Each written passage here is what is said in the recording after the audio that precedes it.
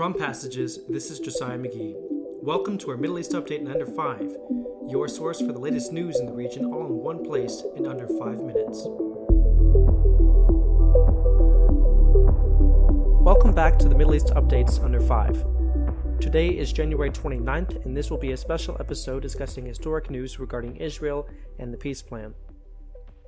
President Trump became the next in a long line of U.S. presidents to attempt solving the Israeli-Palestinian conflict.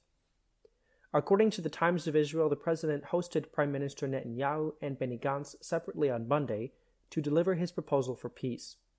Yesterday, he announced his proposal publicly in a White House press conference.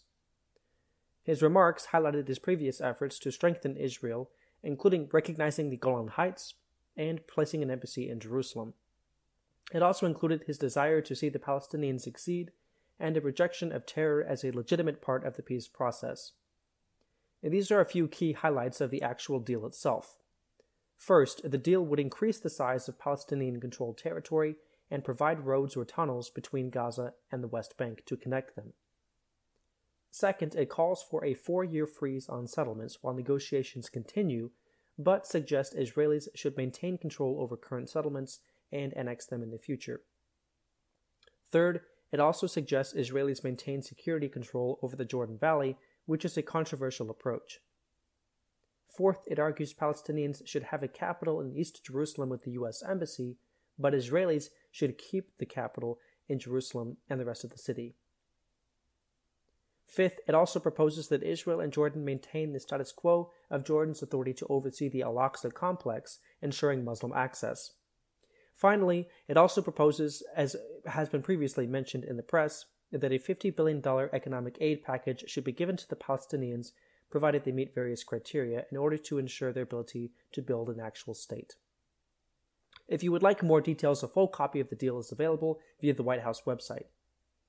Initial reactions have been sharply divided. Netanyahu and Gantz accepted the general framework, but the Palestinian Authority refused to speak with the White House about the plan and called for an international boycott, according to the Jerusalem Post. The PA believes the deal is sharply biased towards Israel. President Abbas held emergency meetings before the announcement to counteract what he perceived as a weak response from Arab countries. However, Israel remains hopeful that states like Jordan and Egypt will be supportive. In Gaza and the West Bank, calls have been made for a day of rage. Protests have been ongoing and are expected to get worse, according to the Jerusalem Post. The U.S. Embassy has issued a travel warning for all U.S. citizens and officials as a result.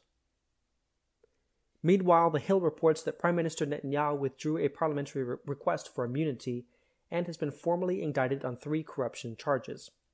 His criminal case will proceed now while the country prepares for elections on March 2nd.